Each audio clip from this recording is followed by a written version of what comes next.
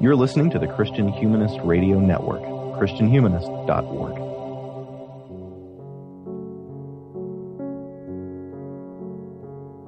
Hello, everyone, and welcome to a special episode of Profiles brought to you by the christianhumanist.org. I'm Christina Bieber-Lake, and while some of you may have heard me on the Christian Feminist or the Core Curriculum podcast or on Profiles with Michael, I've never been the interviewer, so this is kind of fun and exciting for me.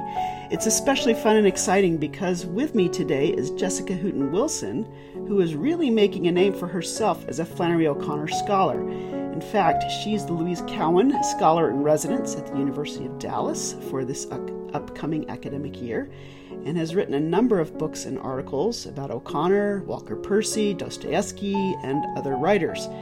And I have to say, I always love a great book title, and Jessica, you nailed it with one of your books, Giving the Devil His Due. I just love that title. So how are you doing today, Jessica?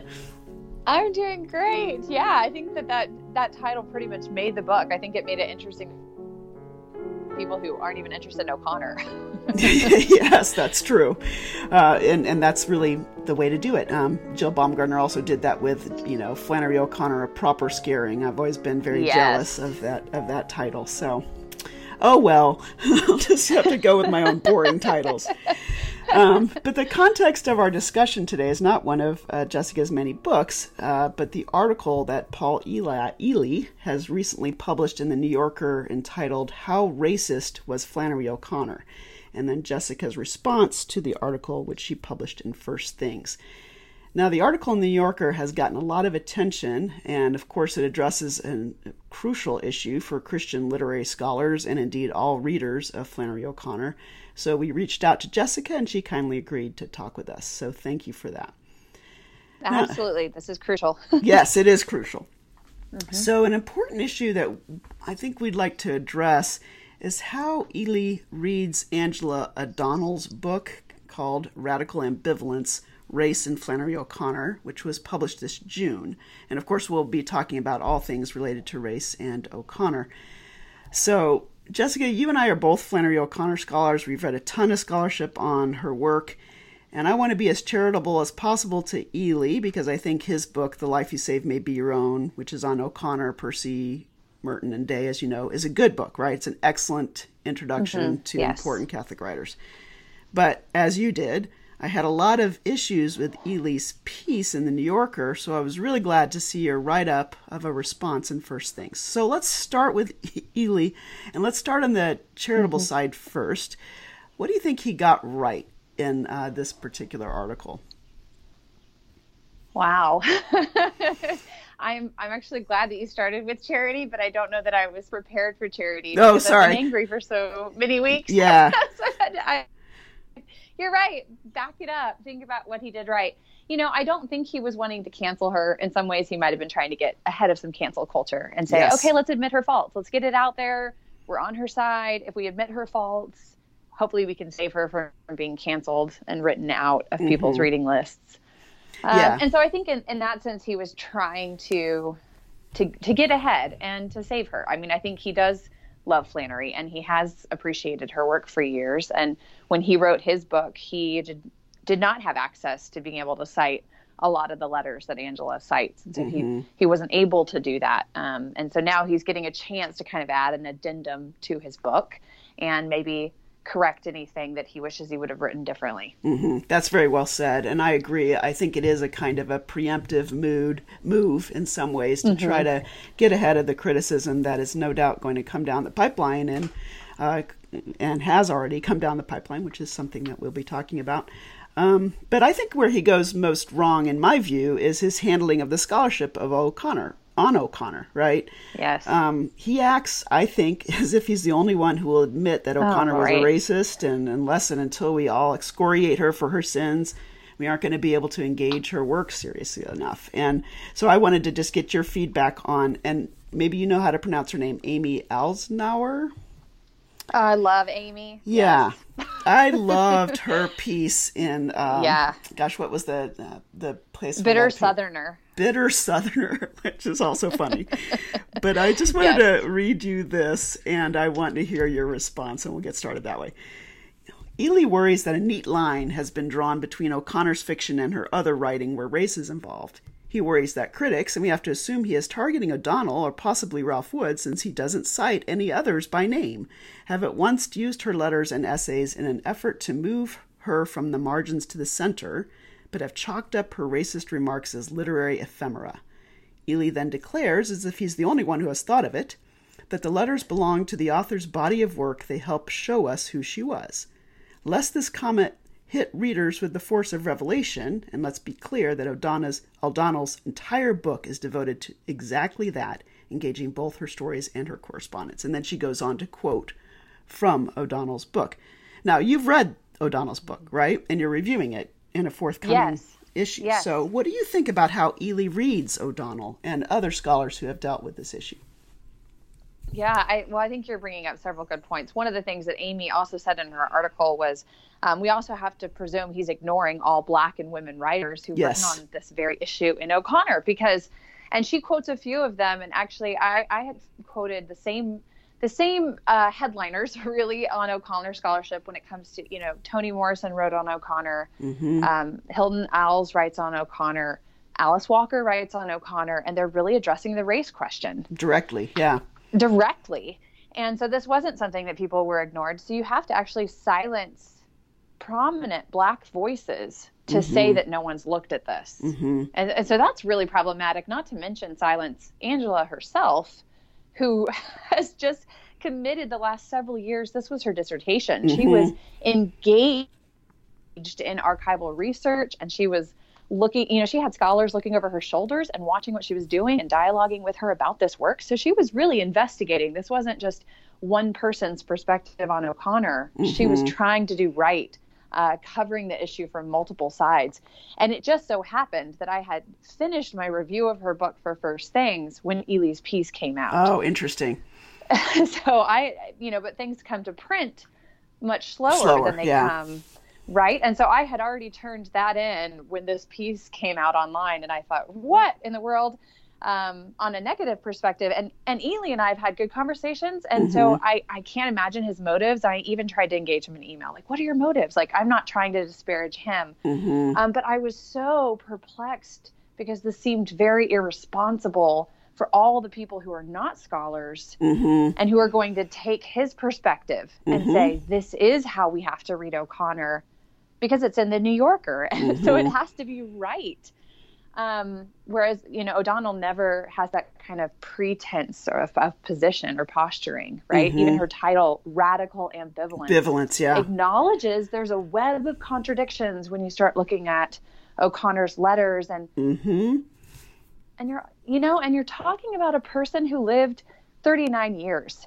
So you can find things from when she was younger, and you can't say that encompasses all of her personality all the way up until the end where she's going back and forth. And any of us who acknowledge that human beings are under process have to acknowledge that you can't just label and caricature someone and throw them one direction or another. That's right. And it's useful to remember that although she is a contemporary, as Ely points out, of Angela, Maya Angelou, Le Guin, Tom Wolfe, etc., she died before the civil rights movement was really underway. And so it's very, one wonders how she would have responded and corrected herself and, taken back some of the things that she said. Not that you can take it back, but you know what I mean. Right. She would have evolved. Well, and you look at, that's such a great point looking at it historically. And I know we can't just excuse her historically, but if you look at the way her fiction changes between 1960 and 64,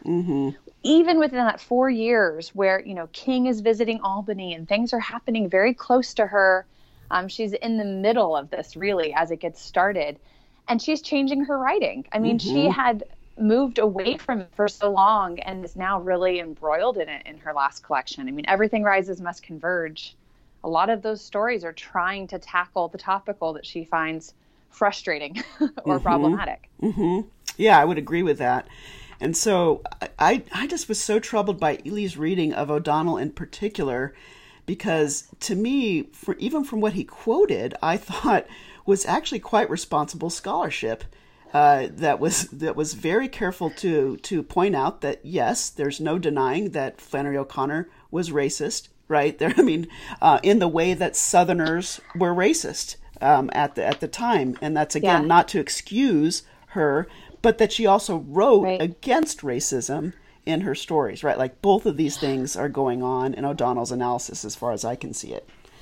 Well, and you know, I don't know if you've ever seen Avenue Q, but have you ever heard that song, Everyone's a Little Bit Racist Sometimes? I've heard of it. Yes. I mean, it's, for me, every time people call someone else a racist, it's like, you know, it really is just not a good noun. It's a great verb to say that we participate in racism or we fight racism within ourselves. Like there's actions that you can participate in, and where things are increasing blindness or they're decreasing it and lifting veil.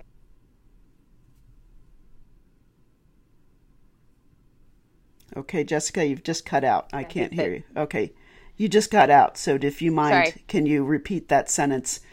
Sure. Or pick up whenever you can. No, it's fine. I think the label racist just isn't helpful. And I think that this is one of the things David Griffith, he wrote a piece afterwards in response to what I was writing and Amy was writing and Ely was writing, and we're all having this conversation online. But he said, you know, racist or anti-racist is probably not helpful. And I thought, you're right. I don't need to fight on the same terms as Ely's headline, because it's just not a great category. She was sometimes participating in a racist system, and she was guilty and complicit.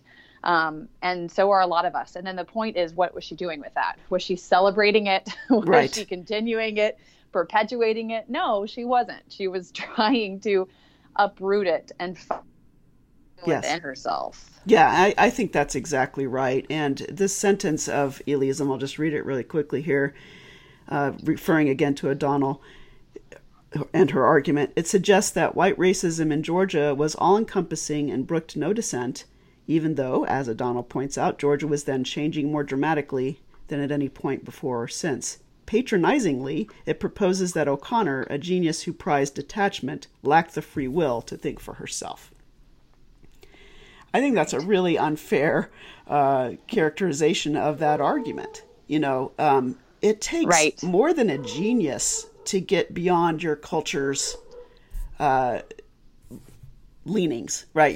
The surroundings that you live in. And so it becomes really troubling to, as you say, sort of label you either are or you aren't this, right? You either are a racist or you aren't a racist. Or how racist are you? I mean, you just mentioned... Right. I mean, that's really the incendiary title that kind of sparks the whole debate. But one of the things I think O'Donnell does well is she's trying to talk about what O'Connor had absorbed from her culture and kind of the manners that she was falling into or that she felt like she couldn't brook. But at the same time, you look at O'Connor's fiction, and she has this prophetic imagination in which she's actually offering an alternative to the consciousness of her culture, right? She is stepping outside of it. I mean, I love Walter Brueggemann's argument about prophetic imagination, where it's I love that too. Yeah, I think it's fantastic when you understand O'Connor, but I've always understood it that she was objecting to the royal consciousness, and she was recognizing the materialism and consumerism that was really impinging upon faithful practices.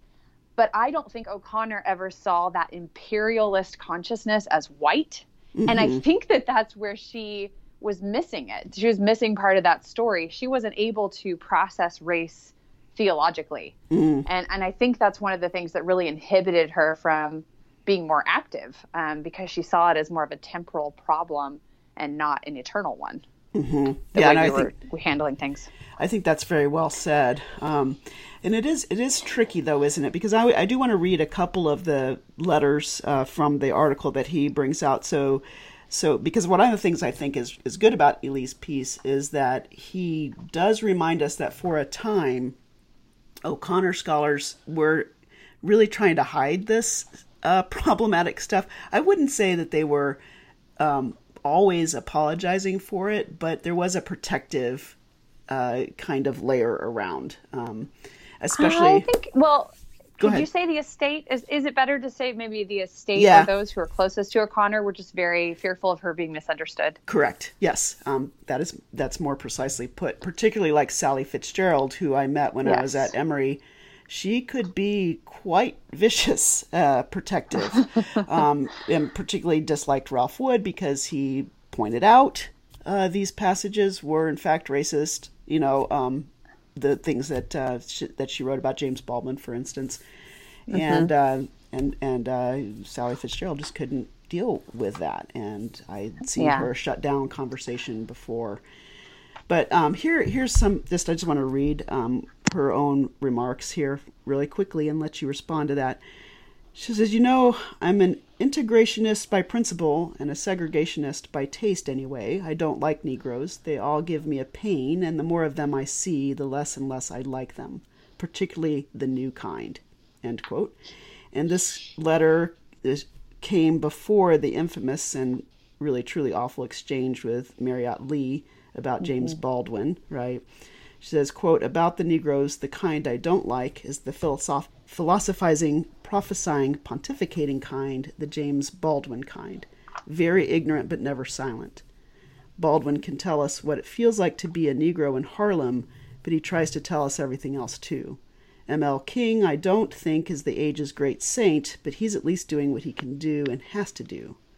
Don't know anything about Ossie Davis except that you like him, but you probably like them all. My question is, usually would this person be endurable if white? If Baldwin were white, nobody would stand him in a minute, end quote. So what do you do with that? Yeah, that's a lot of quotes. Part of what the problem is for O'Connor, so if we talk, she said, is this person endurable with white? She does not like philosophical people who are pretentious, and so she's probably mischaracterizing Baldwin.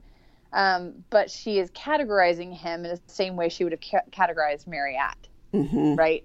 She did not like people who presume to know all the answers and she writes stories about these kind of radical false intellectuals who are unable to love the person next to them, but they posture that they love everyone. Yeah.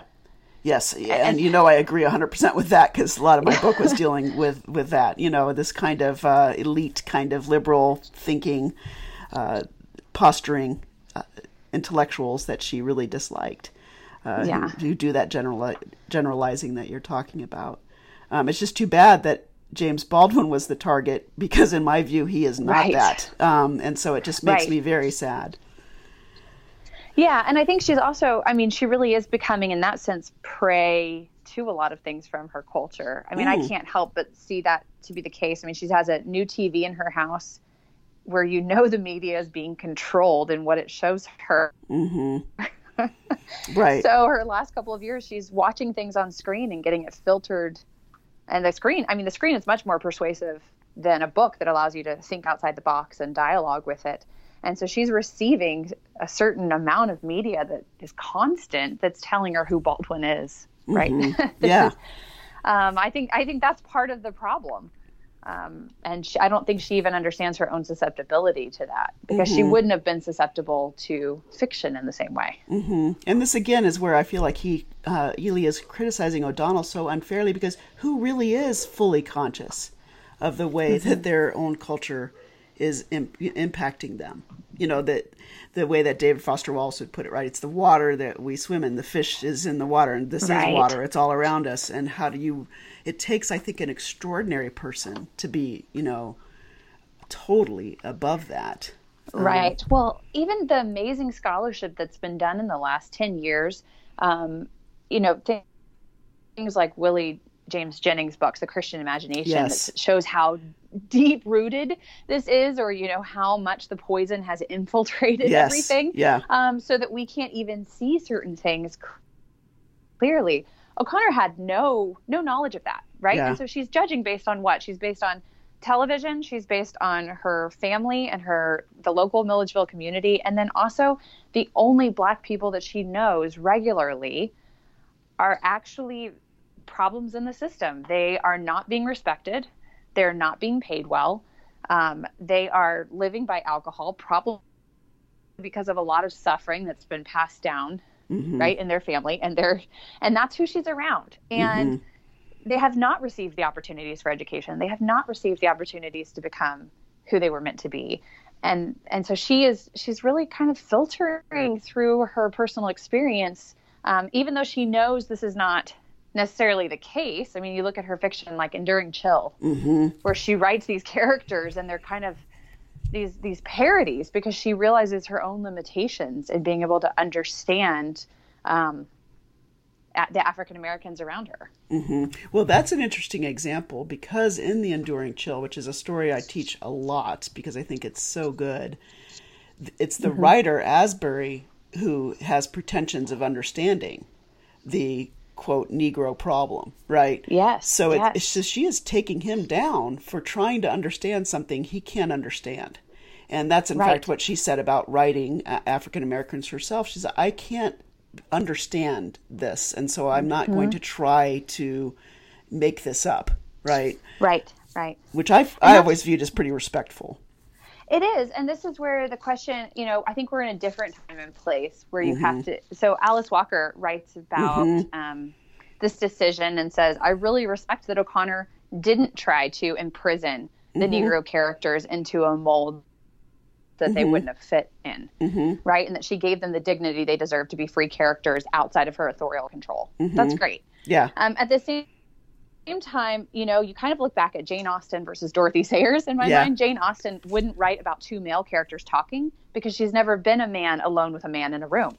Whereas Dorothy Sayers, people would say, how do you write men so well? And she's like, well, I start with what human beings would do. And then thus I can write a man as well as I can write a woman. And I think we're at the place now where we recognize if you're going to write an African-American character, you start with the premise that they're human. And O'Connor just didn't have, I don't think she had that. I think she was more of the Jane Austen fallacy where she felt like she would have to be Black to write Black characters well, rather than starting with certain assumptions about their humanity. That's really interesting. But what's also interesting about that comment to me is that my students today, this is like one of their big issues. They'll start attacking a writer and say, he doesn't have a right to write about that because he doesn't know that. I don't know if you've run into this with your students, but I gave them a graded class discussion on Raymond Carver. So I'm just sitting in the back listening to them talk. And they spent almost the whole hour talking about whether he has the right to write women characters. Wow. Yeah. So you mentioned it as a kind of a fallacy, but it's a fallacy that's also got particular legs in our culture currently because of the, the issues of authenticity and who has the right to tell a story, right? Yeah, and I think it's also whether you're caricaturing or stereotyping becomes the problem. Right. And of course they're really worried about that, but to them the reasoning has extended almost to like you can't even do it because you will be, necessarily stereotyping or caricaturing. Which is also really difficult to me because I love writing saint stories. And I'm not a saint. How dare I enter the mind of a faithful person when I'm such a sinner? But I think there's also part of creative license to be able to enter into minds that are not yours, as long as your aim is higher, I think, rather than lower, rather than the reducing effect, right? Trying to, like O'Connor would say, dig down deep to where God is, right? What's the truth of the thing in front of us? Yes. So let's talk a little bit about Ely's reading of O'Connor. Yes. That to me, you were troubled by O'Donnell, and I was troubled for O'Donnell's sake with his caricature of her book. But his reading, I thought, have you read the story? Like, did you forget what Revelation is about? Yeah. It felt that way to me too, particularly because he is just sort of adamantly saying or arguing that Flannery O'Connor's vision that she gives to, by the way, this is not her vision, it's the vision she gives to Ruby Turpin at the end of Revelation, is segregationist. Okay, first of all, it's Turpin's vision that is already problematic because it's from her point of view, right? It's free and direct discourse. She's talking about the N-word. She's talking about how she's the better singer. She and Claude sing better as they're going up into heaven. So if it's segregationist, it's her vision, not Flannery O'Connor's vision that's segregationist. So I just thought that was a pretty bad kind of category error to put it that way.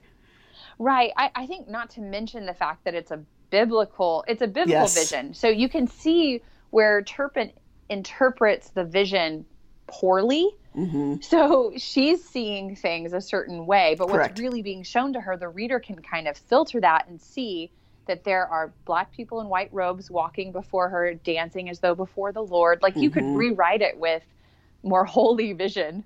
And what's in front of her is not segregationist. What's in front of her is a biblical, like Revelations 1:7, as people are entering heaven and walking through the fire of purgatory. Yeah. And paradise. And the reason why they're segregated, if at all, I went back and read that, and it just mentioned that there were these different groups. It didn't say what order they're in. But if they are segregated, it's because the last shall be first, as you point out in your article. Yes. And the African Americans have been put last, and now they are first. Yes, absolutely. O'Connor's always turning things over, right? She always talks about we're all walking around upside down. We got to be flipped by Jesus to see things right side up. And so, the last shall be first and the first shall be last. To me, it's pretty standard reading of Revelation. So not to mention she steps down. She does what? I love that part too. I missed that last part. She steps down. Okay. The fact that Ruby Turpin steps down at the end, the descent moment, right? So O'Connor's characters, and you talked about this in the incarnational art, the movements matter. And here you have the descending downwards, that she is actually just almost beginning. She has to be lowered. She has to be taken off her pedestal, off of her high place, up on that hill and up on that pig pen, and lowered down. Yeah, that's exactly right. And you quote in your response my favorite part of Revelation, which is when she shouts out, "Who do you think you are?" And it echoes back in her face. Yes. That is just so brilliant. I just love that. Yes. Yeah. Now, you can imagine O'Connor doing that to herself, right? Who do you think you are? Yeah, right. And you make that point in your article. But I also want to be really clear to our listeners and, anybody who's listening, that we are not excusing at this point O'Connor's racist remarks, or I want to make it very clear, and I know you feel the same way. So the question that we're kind of left with is, how do we handle the sins, especially racism, of our favorite writers? To me, this is the larger issue that Ely does not address, right? And fatefully is just sort of more on board with the kind of current, let's just unmask all these things, and as you put, potentially cancel the people who don't fit. But what do we do? How do we handle the sins of our favorite writers, particularly Christian writers, right, who are really trying to show charity and love for all people? And I think O'Connor definitely does that. The artificial N-word does that. Everything that rises, there's a real love for humanity, all humanity, I think, in her story. So what do we do? Well, I think that's where we do have to focus on the fiction more than we have to focus on the biography, because the people themselves, writers, are sinners. We were sinners, yep. So if we look too much at all of their lives, I remember being in a Baylor graduate seminar with a bunch of theologians, and I had read Dostoevsky numerous times, and I was so excited to be in there. And then the session started, and someone raised their hands as though, revealing something, and said, Dostoevsky was married twice, and he was a gambler, and he was an anti-Semite. And I was like, this is how we're beginning the conversation? Yeah. Really? This is how we're beginning the conversation? It was so disappointing to me, because I thought, well, of course he's a sinner, but can we look at the stories? Because they're amazing, and they're lifting us beyond our human foibles towards really a prophetic vision, something that we're aspiring towards. To quote Brueggemann again, sorry, I've been in his work a lot lately. I love it. But to quote Brueggemann, we need not just the critical work of looking at the present and seeing what's wrong. We need the energizing vision of the future. We need to imagine the future, and that's where art comes in. So I think a lot of our best writers maybe were not as critical of the present as they should have been. They weren't actively engaged. They weren't activists, a lot of our fiction writers, but they were active through their fiction to give us that energy to move something beyond where we currently were. Right? So we have to understand what their point is. Where do they fit in this move for us? to really engage with a better future. And it has to be through their art. I would say the same thing with writers like C.S. Lewis, who, was misogynist. But as a woman, I'm not gonna stop reading his art just because his essays on women are really problematic. Right, or Tolkien's kind of the eternal feminine and the things that come in there have always just really bugged me. Right? Yeah. Right. Yeah. Or Augustine. Oh my goodness. Yeah, or Augustine. Right? Like. Yeah, all women are this lure away from the good things in life. So I do think you have to look more at the writing, especially the visions of the future, rather than the foibles of the artist. I think we have to have more grace with that. I've also been thinking a lot from a canon perspective, because I do a lot of great books teaching. And I love what Alice Walker says, that she refused to have a segregated literature in which we cancel Flannery and just replace her with Jean Toomer. But at the same time, she was going to read both, Jean Toomer and Faulkner and Zora Neale Hurston and Flannery. And I think that has to be part of the picture too. If you teach a course in which every text you're reading is a white male and they're using the N-word, and it's just beating over the head with these same perspectives, that's not really getting us anywhere either. You have to have a conversation, which means multiple voices need to be involved to have the best possible. And I've always thought that Alice Walker's piece was so good, right? So charitable, but still holding Flannery O'Connor to account, right? Yes, absolutely. She expresses rage and anger. Yeah. And understandably so, and then says, but you know what?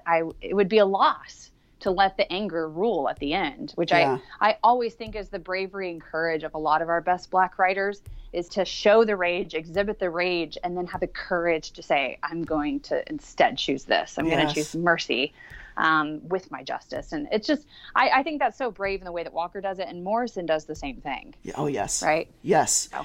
Very similar, their approaches to Flannery O'Connor's work, which has been important to both of those writers. In their own formation as writers of fiction. So that's really interesting and charitable of them. So we still haven't figured out, how we're supposed to handle. We've made some progress, though, I think, on the question, but it is a tricky one. And here's another example. We've been talking about the way that women are depicted. I have an ongoing conversation with Michael Farmer, who is the one who's behind this conversation, because he's an Updike scholar and writer about Updike. And I have a real problem with the way that Updike not only sees women, but encourages the reader to see women. And to me, I draw a line between that and the way that Flannery O'Connor treats Rach. Like, to me, there are different things going on there. And again, it's not to excuse the places where Flannery O'Connor is fuzzy on race or problematic.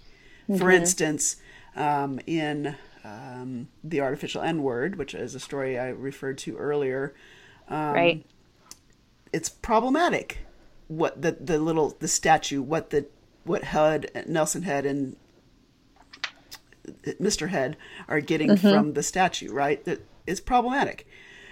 In fact, just as kind of a side story, I was invited to go to the American Literature Conference by Bob Donahue, who I'm sure you know as well, and talk about just the last 8 paragraphs of that story, because there's so much controversy, right, about what they mean. And he had originally had Toni Morrison to do it, and then she backed out, and so I got invited. So I got to be Toni Morrison's replacement.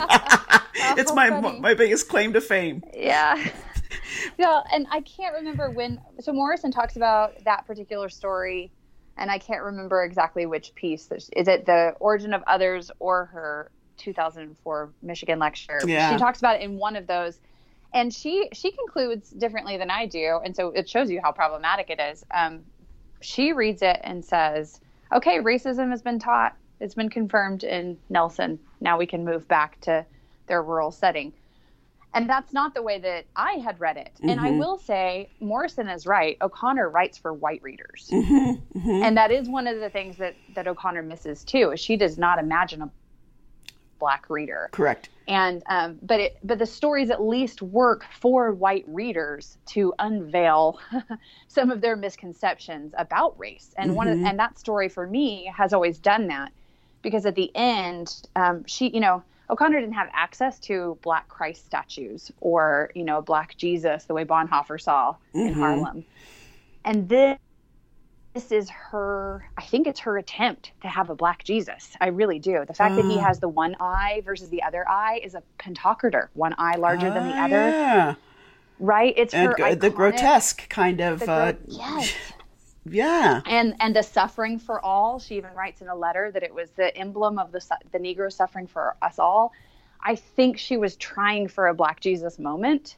Wow. Apparently she doesn't pull it off for Black readers. But as a white reader, I felt condemned. I felt damned before that vision, and guilty. And I think that's what she was aiming at there. And that's a really excellent point. And I would also point out that for my students, what they really like about that story, and what I really like about that story too, is how clear it is that the racism is being handed down from grandfather to grandson, and that this is the problem. Right. Yes. And so I had this conversation recently on an O'Connor panel. Do you know Christine Flanagan? And she mentioned she won't teach that story because of the N-word, and it makes her students uncomfortable, and she's not going to subject them to that, which is a completely valid point. My problem is the story actually shows students the artificiality of that term. It does. And the fact that race itself is an artificial construct. Correct. It's one of the best stories for teaching that. And that's one of the clearest examples story-wise, and Morrison even points this out, in which the N-word is only used by the characters and never used by the writer, the narrator, or certainly by O'Connor, right? Through the narrator, not. Right. Yeah. Right. And so I think that story is crucial for teaching that and for passing that down. The discomfort you're supposed to feel is not about that word. And so as far as you were asking a question, how do we go forward? I'm okay censoring that word because it has such horrible connotations, in the same way that I don't ask students to, read the F word aloud when they're in class at a Christian school. And so I wouldn't ask students to read that word aloud, but at the same time to recognize what's happening in the story. Yeah, that's the way that I do it as well. And it makes me sad that Flannery O'Connor did not take Caroline Gordon's advice to change the title. I think it's... Or John Crow Ransom, who also pushed for it, right? Yes, right. It would have been so much easier where we are today to teach this marvelous story. But I think you're right. I think it does point to the construct of this, and that's probably why she wanted to keep it. But we're just not in a place where we can deal with that very well. Well, and that's what we talked about with white readers. I mean, she's preaching to the choir. I may have said that in my article, but she's trying to preach to the choir. She really is trying to talk to people who talk like that, right? And get them to stop talking like that. Yes. Ironically, she's not talking to people who are already uncomfortable with that word. Right. That's right. People are going to pick up that story because they love using that word. That word is part of their vocabulary. And then they're going to read the story and realize I shouldn't be using that word. Or I think that was part of the veiled intention, if I can just apply intention to O'Connor. No, I like that, because that makes it a little bit feel like the Conjurer Tales, by Charles Chestnut, right? Yes. Like, I'm going to use this as a vehicle to trick my readers into reading it. It that's seems what she was doing. Yeah, this seems like an Uncle Julius story that just seems like this, whatever. No, it's not an Uncle Julius story. That is a great parallel. Yes, I think that's what she was attempting. Okay, interesting. Yeah, and it is sad that it doesn't get taught as much as it would because of the title. Right, the title. Well, and I think Morrison, and this is why, so we're talking about all these ways you can keep teaching these words, right? Balance them with other voices.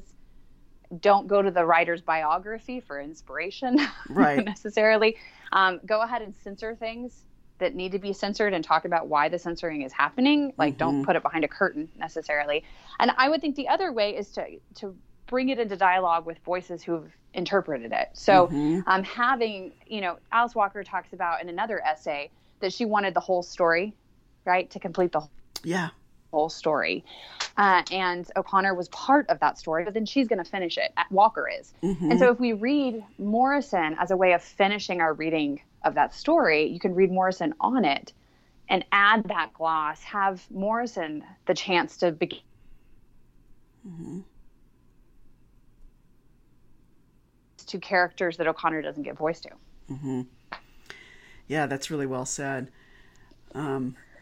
It's interesting because Achebe's piece on Joseph Conrad's The Heart of Darkness is something that I've grappled with a lot. I don't know if you've read that, but I've taught it, and I always end up thinking that really what the argument is there is that, Conrad is supporting this kind of racist view, depending on how you read it, and sort of enculturating it in the reader.